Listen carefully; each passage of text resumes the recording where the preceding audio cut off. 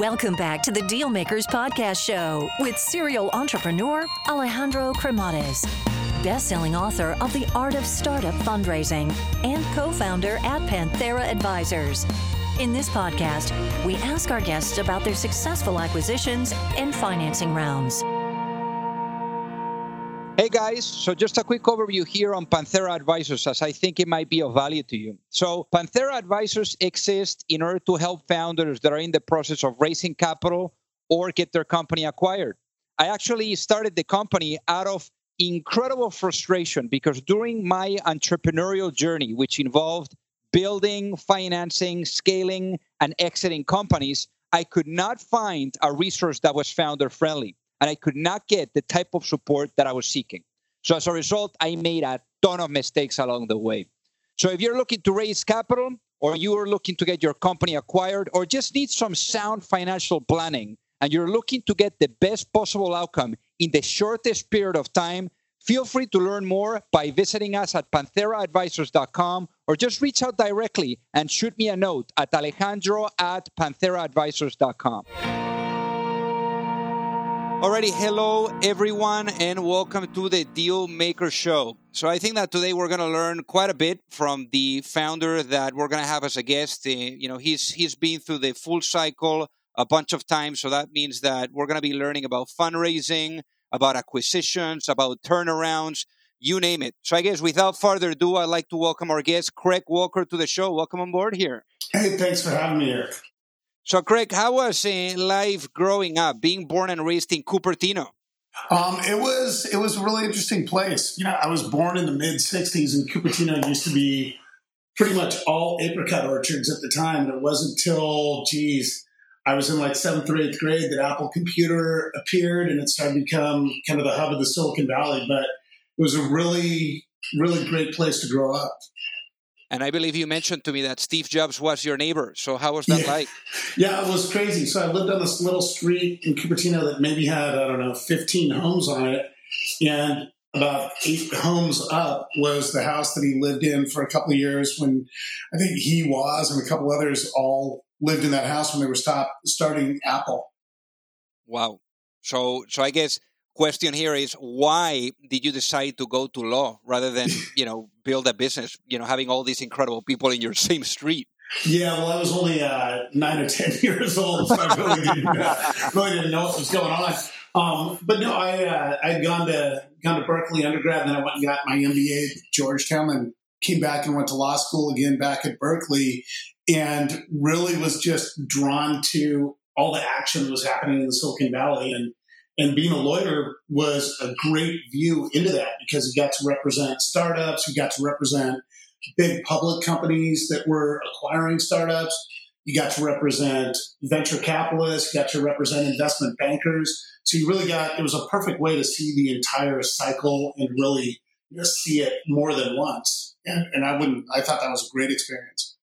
Now, one thing that I found really, really surprising, I'm a recovering lawyer as well, so I know the drill, Craig. So I guess the one thing that stood up for me was that you did your MBA, and typically when people do their MBAs, they are clear about, hey, business here or business there, but you went into law school. Why did you go into law school after having that exposure to business? Yeah, it was interesting. I got out of business school in 91, and back then, basically the 2 career paths coming out were either to go into management consulting or go into investment banking, and neither of them were very interesting to me. So I came back, worked at Apple for a year, and while I was working at Apple, I took the LSAT and decided to go back to law school. Cool. So let's talk about your years as an attorney. So at the beginning, you were more like in representing startups and VCs, and I think that this was around the 90s. Mid-90s. So I guess the landscape has changed quite a bit since then. So what was it like for you, like being in that environment, and what were some of the lessons that you learned? Yeah, it was super interesting. So I was working at a law firm called Brobeck, Flager & Harrison in Palo Alto. And in the mid-'90s, it was basically Palo Alto was dominated by 2 big law firms. One was Brobeck, the other was Wilson Sonsini. So we had fantastic clients, like Cisco Systems was our client, and I was on their M&A team. And Cisco from 95 to 99, I think, acquired 24 companies. So we had just a ton of M&A experience on that. But we represented Kleiner Perkins, Sequoia Capital. I remember representing Kleiner when they made their Series A investment into Juniper Networks. And I was Polycom was a client of ours when they were a private company. I worked on their IPO. And it's interesting when you look back, a lot of those companies are obviously still around and still thriving. So it really hasn't changed all that much. And, it's interesting, as you take a look at your career as a whole, right? I mean, you've done the full cycle, and we're going to talk about these transactions just in a bit. But I guess here, when you were representing companies doing M&As or IPOs, what did you learn? What were some of the patterns of getting a deal done? It was interesting because all of the deals that you worked on, whether it was an IPO, whether it was an M&A, or whether it was a venture financing, both parties to those deals wanted to get the deal done. And so it wasn't a matter of lawyers going in and being completely argumentative and difficult to deal with. It really showed you that, hey, both sides are looking for a positive outcome here. And really, it taught me to look for win-win solutions, because business deals that aren't win-win deals, or business deals that are totally one-sided, never really work out. And I think that really kind of created the framework for my, business philosophies later in life, of seeing just how 1 + 1 could equal 3 if you do the right kind of partnerships. Was there like one mistake that you saw constantly happening during your legal years here in the mid-90s that you told yourself, or that you reminded yourself not to make that same mistake, when you were being the operator? You'd have occasional startups that would appear to be doing great, and then all of a sudden, for whatever reason, they falter and they go out of business. And what I realized is there's a tendency to almost grow too fast at times, or to, I'd say being a CEO of a startup, you really got to keep your hand on the throttle. It's almost like you're driving a speedboat. Sometimes it makes a ton of sense to just floor it, and other times you got to throttle back and work through some choppy waters before you go floor it again. And I think the lessons that I learned then were the guys who did nothing but just full throttle all the time. Sometimes that works if you're just like a rocket ship. But most of the times that really didn't lead to great outcomes. So I think just kind of learning how to have some judgment and balance, and not just be crazy, spending all the time, was one of the lessons that I learned. Cool. And how did you come across, the idea of, hey, I'm gonna switch boats here. I'm gonna join a VC firm. How did that happen? Yeah, it was interesting. I always looked at the Silicon Valley as kind of a little bit of a hierarchy of, as a lawyer, you were involved in these deals, but you were important, but you weren't making the decisions on whether or not you should do the deal. And I always wanted to get higher up the chain on closer to making those decisions. So I looked at it as you kind of had lawyers, and like the next rung up would be investment bankers, and then the next rung up would be venture capitalists, and then kind of like at the top of the heap to me would be founders. And so I had been a lawyer for a number of years, and then was going to move to that next step up, and was going to go join Piper Jaffray as an investment banker when I started telling my clients I was leaving. And one of my clients, Telesoft Partners, was this venture fund that was starting in 96 to make investments coming out of the Telecom Deregulation Act in 96. And he asked me to join him making telecom internet investments. And that was a great step. It basically like moved you up to the VC level, and, making telecom and internet and those kind of next gen communication investments in the late 90s was a little bit like shooting fish in a barrel. Like, I think out of our first 8 investments, like 4 got acquired, 2 went public, and maybe 2 went out of business. But it was a ridiculous time to be involved in that type of investing. So that was a really nice way to get, closer to the top without having to go through that interim step.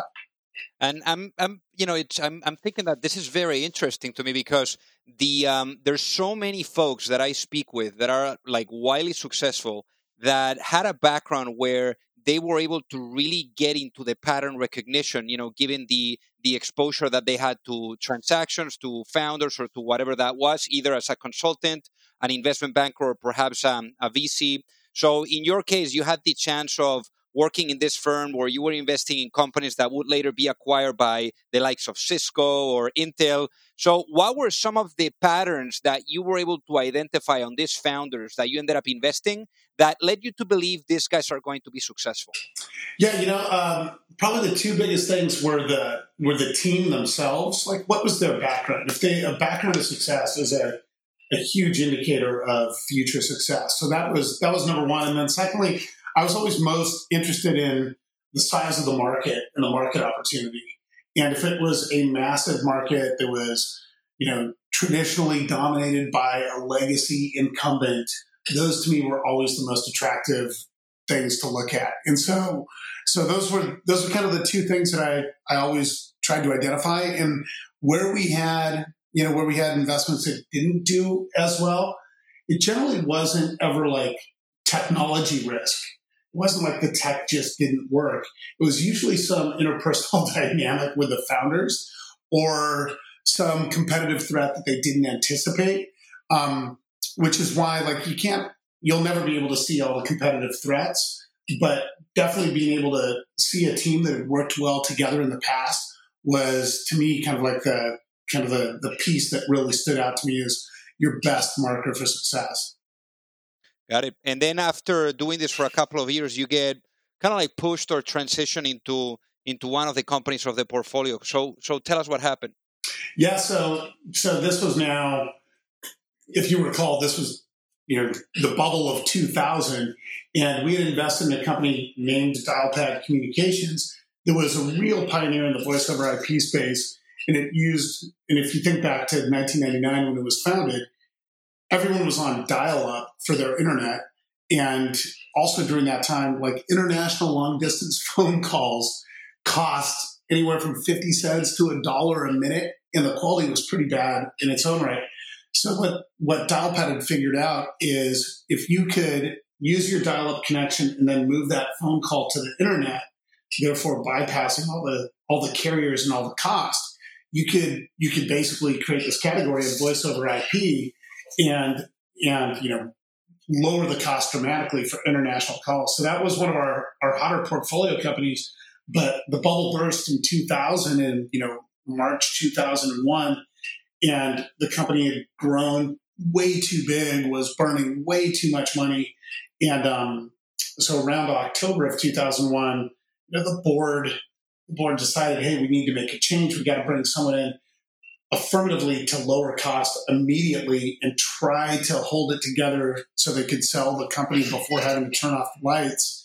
And I was the guy they chose to go in to do that, which was supposed to be a 3-month journey. And it ended up being a 4.5-year career where we ultimately turned it around, made it profitable, and got acquired by Yahoo. And we'll talk about that in just a minute. But I want to ask you, how big was the company when they brought you in? Yes, when I came in, my first day, there were about 150 employees, and that's after they had already done waves of layoffs. At its peak, it had been about 300 people. And why did they choose you? I think because I had the business background and I had the legal background, kind of a combination of, look, you're going to need someone who's going to have to figure a bunch of stuff out, and there's no real people who have a ton of experience of going in and turning around companies. And so I think they chose a generalist who hopefully had a little bit of common sense and was willing to work hard. Got it. So then tell us about, turning around a business is a challenge. So I guess for you, what was that day where you came in? What was that day like? I'll never forget. It was October 19th, 2001. And I get brought in. They have an all-hands meeting. There's about 150 people there. And I get introduced as the new CEO, and they all start clapping. And that was kind of the hardest part because I was there to give them the news that I'd been brought in by the board to lower cost immediately. And the only way, and this is at a time when the company was burning $4 million a month and only had about, $4 million of cash in the bank and had about $10 million of debt. So it was a real upside down situation. And so sadly, I had to tell him, hold the applause. Unfortunately, I'm here from the board. I'm here to try to turn this company around. And the only way I can do that is to lower cost immediately. And the only way to lower cost immediately is to make headcount reductions. And then all of a sudden you could hear a pin drop in the room. And one of the hardest things was then figuring out how to get that team of 150 person. And I set this goal for myself. I had to get it from 150 down to 15 by the next payroll cycle. And so that was probably my hardest professional thing that I've ever had to do before or since. And how are you able to keep the people, those 15? Because, if they see, over 100 of their peers leaving, they're going to be like, I'm next. Yeah, it was a really, really interesting time. So, the other thing that made it challenging was I didn't know anyone at the company either. So my first challenge was trying to figure out which 15 to keep. And so it was interesting. Every VP came to me and told me why they were indispensable and needed to be part of the turnaround. So what I ended up doing is I said to the 7 different C-level executives or VPs, I all told them, hey, if you were me, what would your list of 15 people be? And so I ended up getting 7 different lists of 15. And then I compared those 7 different lists, and there were 3 names on each of the lists. And so, of course, everyone put themselves and their cronies on it. But the people who actually were going to get stuff done, these 3 names kept appearing on everyone's list. So what I ended up doing is going to those 3 guys who were on everyone's list and said, okay, you guys are with me. You're going to be part of this turnaround. The 4 of us now. Who are the other 11? And then I let them choose the other 11. But at the time, it was super disruption in the Silicon Valley. Companies were closing left and right. So people were thrilled to be part of the turnaround operation. They weren't, no one wanted to lose a job and have to go enter that labor market. It was pretty rough. Of course. So I guess, what do you think worked? What do you think worked? Because now you have 15 people. Now, finally, you've been able to reduce the cost from the $4 million that you were doing a month to obviously the outcome. We talked about it, which is the acquisition ultimately of Yahoo. But what do you think worked? What was amazing is we got it down to 15 people. And 10 of those were engineers or network ops, right? It was keeping the servers running and keeping the service running was the key. And we had 14 million users around the globe, and they weren't reading, the San Francisco Chronicle that was writing about us. They just liked having this great service. So it was shocking. After a month or two, we look around, we're like, hey, what did the other 135 people used to do? Because legitimately, we're keeping this thing running with only 15. But I think what we ended up, what we learned through the process was, one, the company had been giving away the service for free and trying to make it up on ads. And we changed that and immediately started charging for phone calls. So that got us an instant cash infusion. And we were able to renegotiate a bunch of debt and work with creditors and do a bunch of things to clean up the company. And it's just over the next 4 years, it taught us to be really, really scrappy and to every dollar counts. And, as a founder, every dollar in the bank is oxygen. Just don't waste your oxygen. And so, we took a long time to grow back up as a company, but by the time we got acquired, we were over 50 employees. We were profitable. We had kind of dug ourselves out of it, and we had a really cool, unique technology that Yahoo wanted to buy. Got it. And obviously, Yahoo ended up buying the business for $50 million. That was the report amount, which is really cool. So did you guys, did you come to a point, hey, with the board, it's time right now to survey the market, or did Yahoo come to you guys, or what happened? Yeah, we were just heads down operating, and Yahoo came to us in 2005. And at the time, Yahoo Messenger was the dominant IM client in the world. And they were starting to lose market share to Skype in Europe, primarily because Skype gave you phone calls as well as instant messaging. So they wanted to be able to counter Skype's phone capabilities, and buying Dialpad and merging it into Yahoo Messenger gave them that ability. So it was, we weren't looking, we were profitable, we were growing, but then they came along and it just made sense. And one of the things that I thought it was pretty cool is that after the transaction was closed, you only stayed with Yahoo for literally 3 months. So it was a very short vesting and resting. So right after that, you went at it again, and you started, obviously you co-founded what will become your first, business really that you co-founded, even though the other one, it was kind of like you probably felt the sense of ownership too, because you brought it from nothing where it was to something. But I guess how did you guys come, with the idea of this next business, and what was that transition process like? Yeah, so my co-founder and I, Vincent Paquet, so we were, we had been doing Dialpad for the prior 4.5 years, and Vincent was actually one of the 3 names on those lists. And so we had looked at voice over IP as, up until that time, voice over IP had always been about just lowering costs and how do you make a phone call free, and Skype really had dominated that. And what we wanted to do is we wanted to use voice over IP to basically give every feature that you could possibly have on a phone call to the end user to control through the web. And basically, we'd give you one phone number. We'd give you your Grand Central number. That's like my number for life. And then if you called that number, if people called that number, rather than trying to figure out if I was at home or if I was at work, if I had a cell phone, they could just call that Grand Central number and we'd ring all of your numbers. And we'd give you all of your features online, and you'd save all your voicemail to the web, and it would be transcribed into text, and you could block spam callers, and you could transfer calls, and you could change hold music. We basically just wanted to give the end user, basically make them their own little phone company and give them access to all the features that used to be controlled by the carriers. And in doing so, the carriers, who never really treated customers very well because a lot of them were former monopolists, they became kind of dumb pipes in the process, and all the cool features lived at the Grand Central layer. And so that was the idea behind it. And if you think back to those days, people had a work number and a different voicemail system. People had a home number and a home voicemail system. People had a cell number and a cell voicemail. And back then, cell cost a lot, so people weren't using the cell, like water, like they do today. And so it really kind of served the need at the right time, and was really cool service. And that's what made Google so interested in it. They saw this as an opportunity to provide a really cool service to basically everyone who had a phone.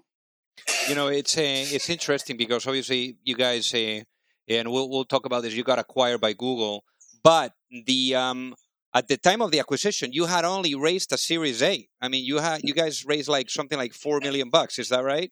Yeah, that's right. We raised $4 million from Halsey Minor, who was the founder of CNET, and 18 months later, we were acquired by Google, and we still had $1 million in the bank, and had built the product and had launched it. And we're still a pretty small team. I think we were only about 24 people by the time we got acquired, and we basically, the day that deal closed, we, instead of showing up to work at our startup in Fremont, we drove to Mountain View and never came back.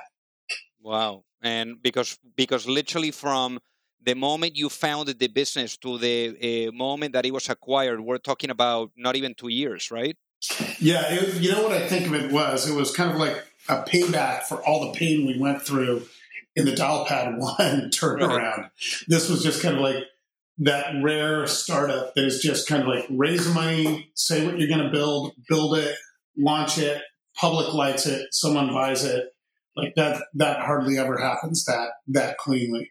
And again, did you have Google come to you guys, or what was that process? Yeah, again, Google came to us. We knew some folks over there, and the Google Talk team had this product manager by the name of Wesley Chan, who was really kind of influential and a real early Googler. And he saw us give a demo at Consumer Electronics Show in 2006 and thought it was a great product. And they stayed in touch. And then ultimately they reached out from Corp Dev and suggested we work quote unquote work together or work on the same side of the field or some acronym like that. And that started the process. Wow. It's funny because some of the folks that I speak with that have been acquired by Google, they say that the email is greetings from Google. Did you receive an email like that? I wish. No, we had actually had some conversations with them for a while. But Okay. that would have been a crack up to get That's so an email. funny. Yeah, no, I mean, some people are like, what is this spam? And then they look into it and they're like, okay, I better pay attention to this. So really cool. So was it like kind of like the talk about partnership, or did it go like straight into, doing a deal?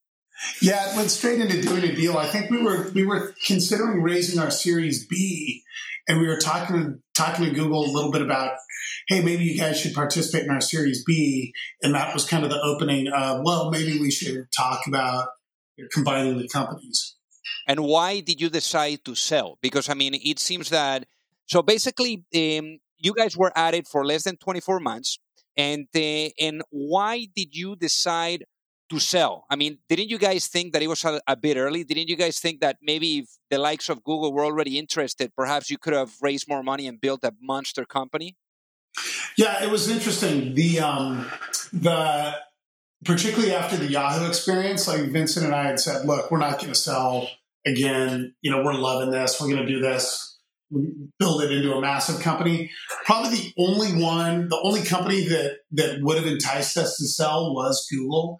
And at the time, it was kind of like a little bit of one, I knew Wesley really, really liked what we were doing. And if we didn't sell, he still liked that space. So he was either going to build it or buy someone else. So that was a little bit of a fear.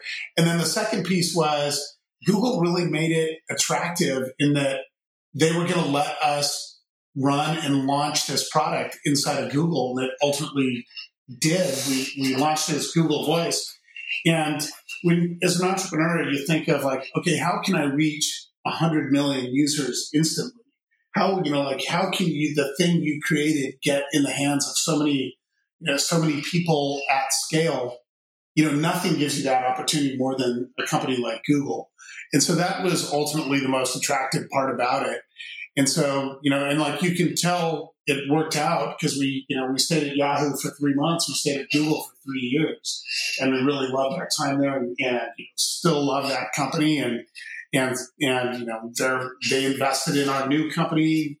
Rich Miner, the co-founder of Android's on our board, so we still have a really close relationship with Google.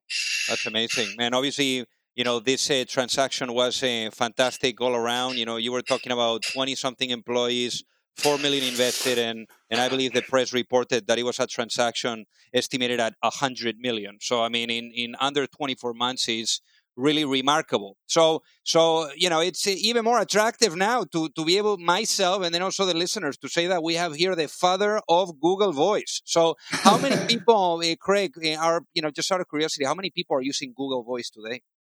It's interesting. At the time I left, we had tens of millions of users.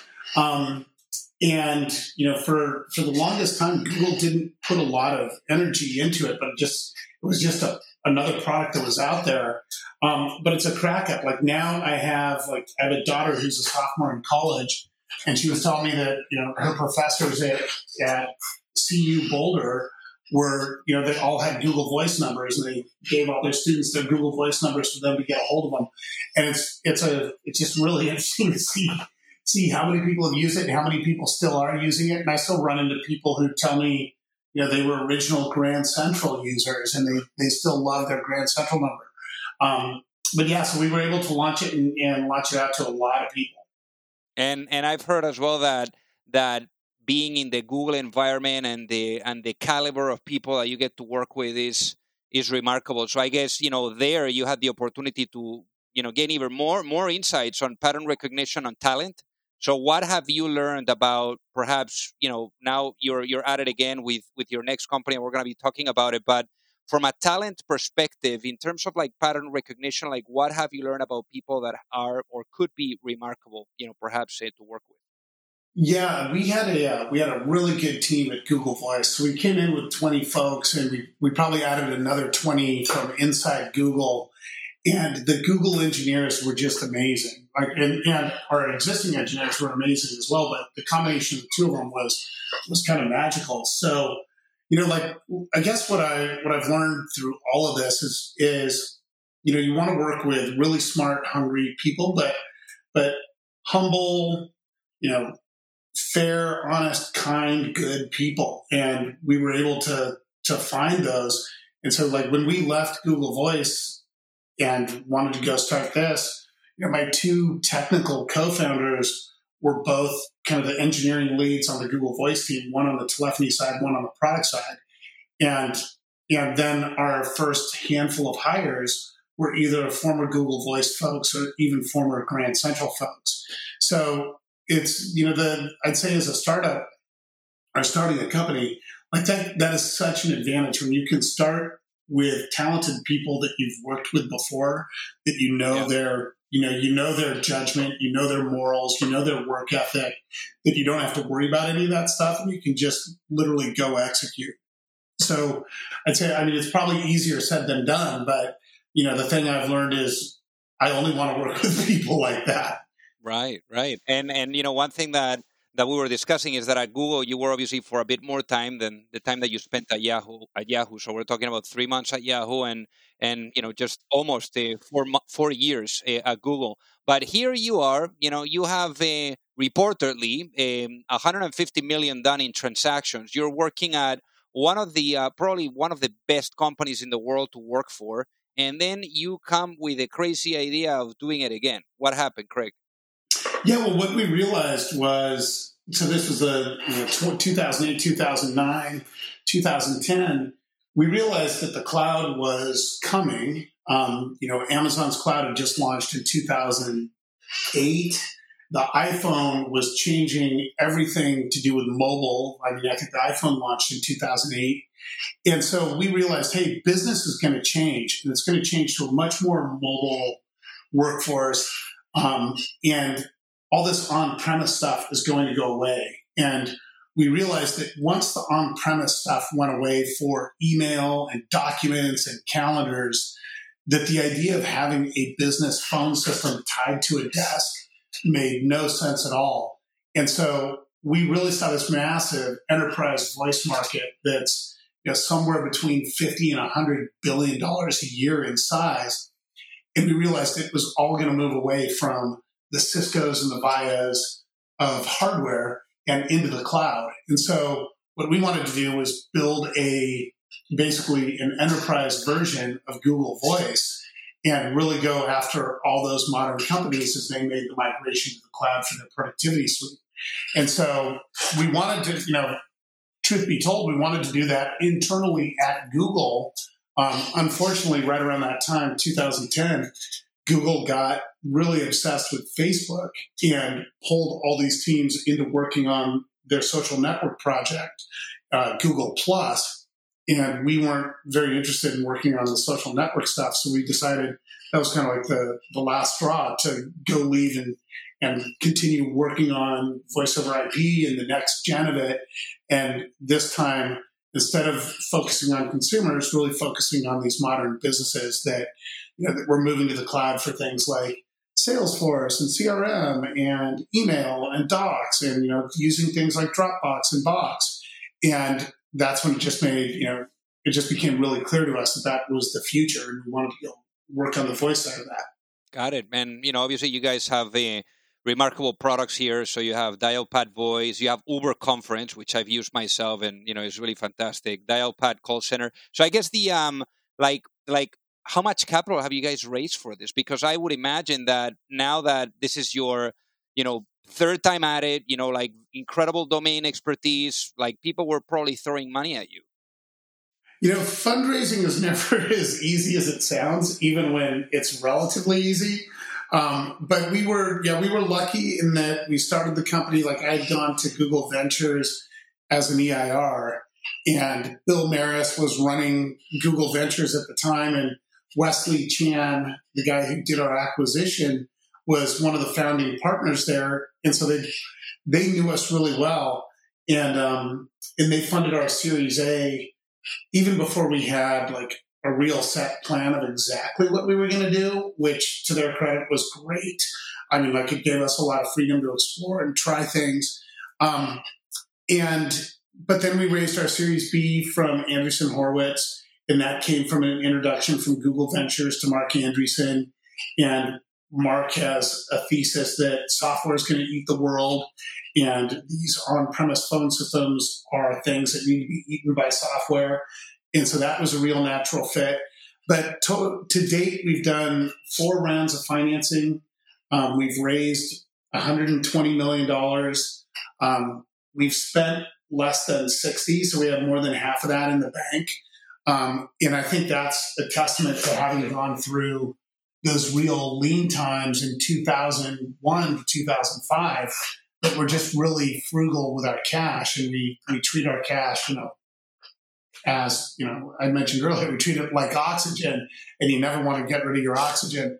So yeah, we've been able to raise money relatively easily, but it's still, fundraising is still always a process that generally isn't a very fun distraction for a business. I hear you. And, it's interesting because it seems like here you guys went to literally the Hall of Fame. I mean, you were alluding to it. Andreessen Horowitz, Google Ventures, Felicis Ventures, SoftBank, Iconic Capital. This is the family office. I think it's Mark Zuckerberg is in there, right? Yeah, it's Mark Zuckerberg, Sheryl Sandberg, Jack Dorsey, and a few others. Really, really cool. So one question that came to mind is you have these people that all these VCs that back hyper-growth companies, and in many instances, institutional investors like VCs, they are like growth above everything else. So how do you think, about how do you balance this? Like, how do you go about growth versus profit, especially when it's all about controlling your own destiny when you have, people like this? Yeah, that's exactly. Well, I think, when we were talking about lessons that I learned as a lawyer in pattern recognition, you see, I didn't want to be one of those CEOs who just burns cash to drive top line if it's super inefficient.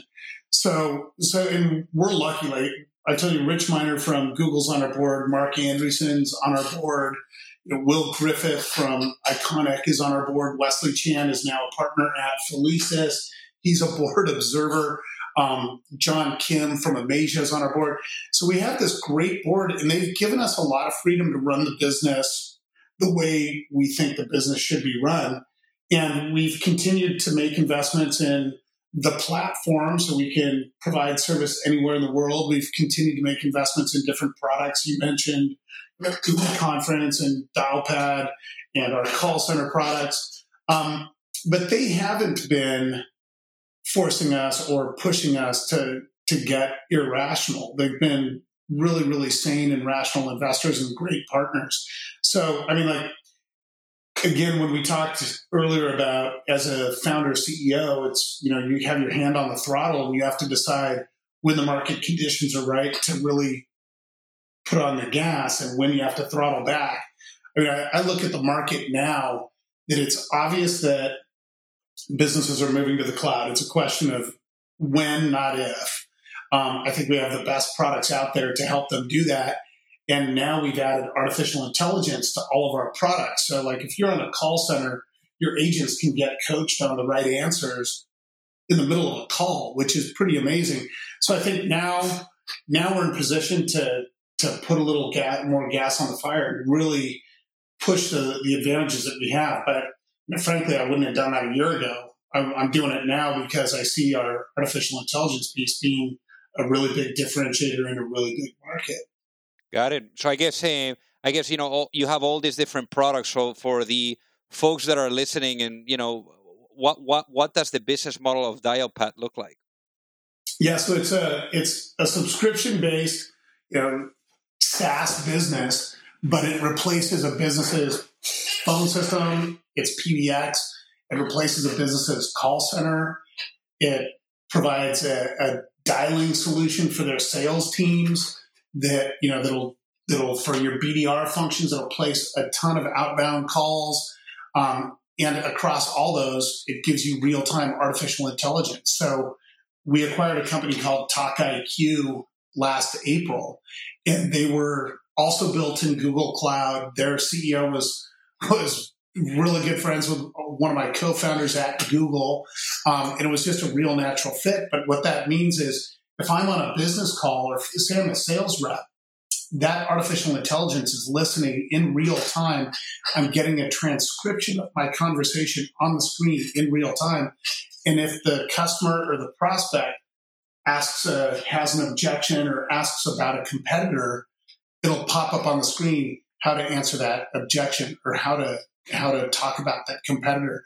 And it really is dynamically changing how business conversation should go. And we think that that's, 5 years from now, every business conversation will be that way. But having made this acquisition, we're the only ones who can do it today. Got it. So I guess I wanted to ask you here, in a future in which, you have fully realized the vision for Dialpad, what would that future look like? Yeah, that future would be Uber Conference, Dialpad Support, and Dialpad Sell, all tied together with the artificial intelligence across all of them. So, if you think of what's the last offline data set, it's these conversations you're having with your customers or with your prospects. And emails can be captured and analyzed, chats can be captured and analyzed, but the vast majority of the interactions are voice interactions.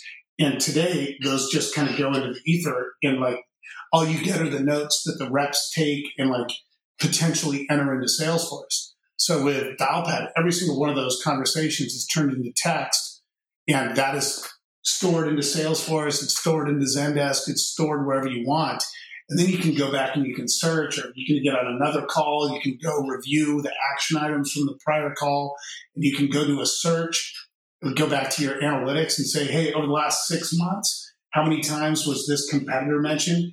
Just gives you, it's literally allows it to be the Google of the spoken word. It lets you search and find great insights about your business that currently today you don't have. Really cool. And I guess after being involved, you were talking about the investors that you have, the board members that you have, which is remarkable. What would you say, and especially for the people that are listening that maybe are thinking about raising a round, what are the top traits that makes an investor incredible? It's interesting every time I've gone fundraising, and I've gone fundraising a lot. I did it for Grand Central. I've done 4 rounds at Dialpad. I did it at Dialpad 1. Every time you're talking to investors, I'm always looking for kind of that spark. And a lot of times you'll go in there and they just won't get it, or they don't see the vision, or they want to really go super, super deep into the numbers and projections and things that are really hard to quantify because, as you know, when you're starting a company, your projections of what's going to happen in year 5 are probably wildly different from what's actually going to happen, but no one knows. Yeah. So I'm always looking for just that connection of, hey, this guy gets it. He believes in this vision. We're going to go on this journey together. I'd say probably the best fit for that, the 2 best fits for that, Wesley Chan, who's now at Felicis, because he and I have shared this vision since he acquired Grand Central in 2007. And Mark Andreessen was the second. I had never met Mark Andreessen before. We had given a bunch of pitches to people, and half of them got it and half of them didn't. But talking to Mark, he was finishing my sentences, and he had been on the board of Skype. He totally understood voice over IP and how that is a software-based solution that's going to completely disrupt this massive voice and communications market. And so that just gave me absolute confidence that he was the right partner. And we had multiple term sheets. And it was a pretty easy choice to choose Mark and Andreessen Horowitz. Got it. So all of these rodeos, Craig, that you've been, at, so many, times that you've been, at the trench, really pulling things and making things happen with all of your different companies. So I guess one of the things that I always ask guests on the show, and I wanted to ask you the same question, given your background and track record, is, if you had the opportunity to go back in time and talk to your younger self and be able to give that younger self one piece of business advice before launching a venture, what would that be and why? That's a great question. I think, let me think about that. There's a lot of times where you're not going to have the answers, and you just got to be true to, you got to be true to your core beliefs. And my core beliefs are, hey, in all circumstances, we should do what's right for the customer. And we should make it, I'll always take everything from the customer's perspective first. And then from there, you go to your values of the company of like, how do you treat your employees and let those drive your decisions? I think like trusting your gut when you don't have all the data is, and I've done a pretty good job of it, but there have been times in my career where, you can get talked into things or things that don't feel completely natural, but you do them because someone else has a really good argument on why to do it. And I'd say more than anything, just trust yourself, because at the end of the day, you are ultimately responsible for it. Being the CEO is a lonely job, even though you have co-founders and you have really good friends and people you trust. At the end of the day, the decision lies with you and the outcome is your responsibility. And so I'd say, just trust yourself more. And I think I remember reading a comment from Andrew Mason when he left Groupon, and like it was in his letter to his employees as he was leaving, and like really struck a note. And it was a final comment of, hey, I wish in some cases where I didn't have all the data, I had just stuck to my gut and just done what I knew was the right thing to do. And I think that's sometimes a really hard thing to do, because you get all these different opinions and people telling you why you should do other things. So that would be the one piece of advice I'd tell my earlier self: just trust yourself and stick to it. Very powerful, Craig. So for the people that are listening, what is the best way for them to reach out and say hi? CWalker123 on Twitter, CWalker123 on LinkedIn. And if you want to just shoot me an email, it's just Craig@dialpad.com. Amazing. Well, definitely you got to respect the 123. That's something that I'm getting on the handle. Well, Craig, thank you so much for being on the Dealmaker Show today. Yeah, thank you. It's been great. If you like the show, make sure that you hit that subscribe button. If you could leave a review as well, that would be fantastic. And if you got any value, either from this episode or from the show itself, share it with a friend. Perhaps they also appreciate it. So also remember that if you need any help, whether it is with your fundraising efforts or with selling your business, you can reach me at alejandro@pantheraadvisors.com. You've reached the end of another episode of the Dealmakers Podcast. For free resources and materials, head over to alejandrocremades.com. Thank you for listening, and see you at the next episode.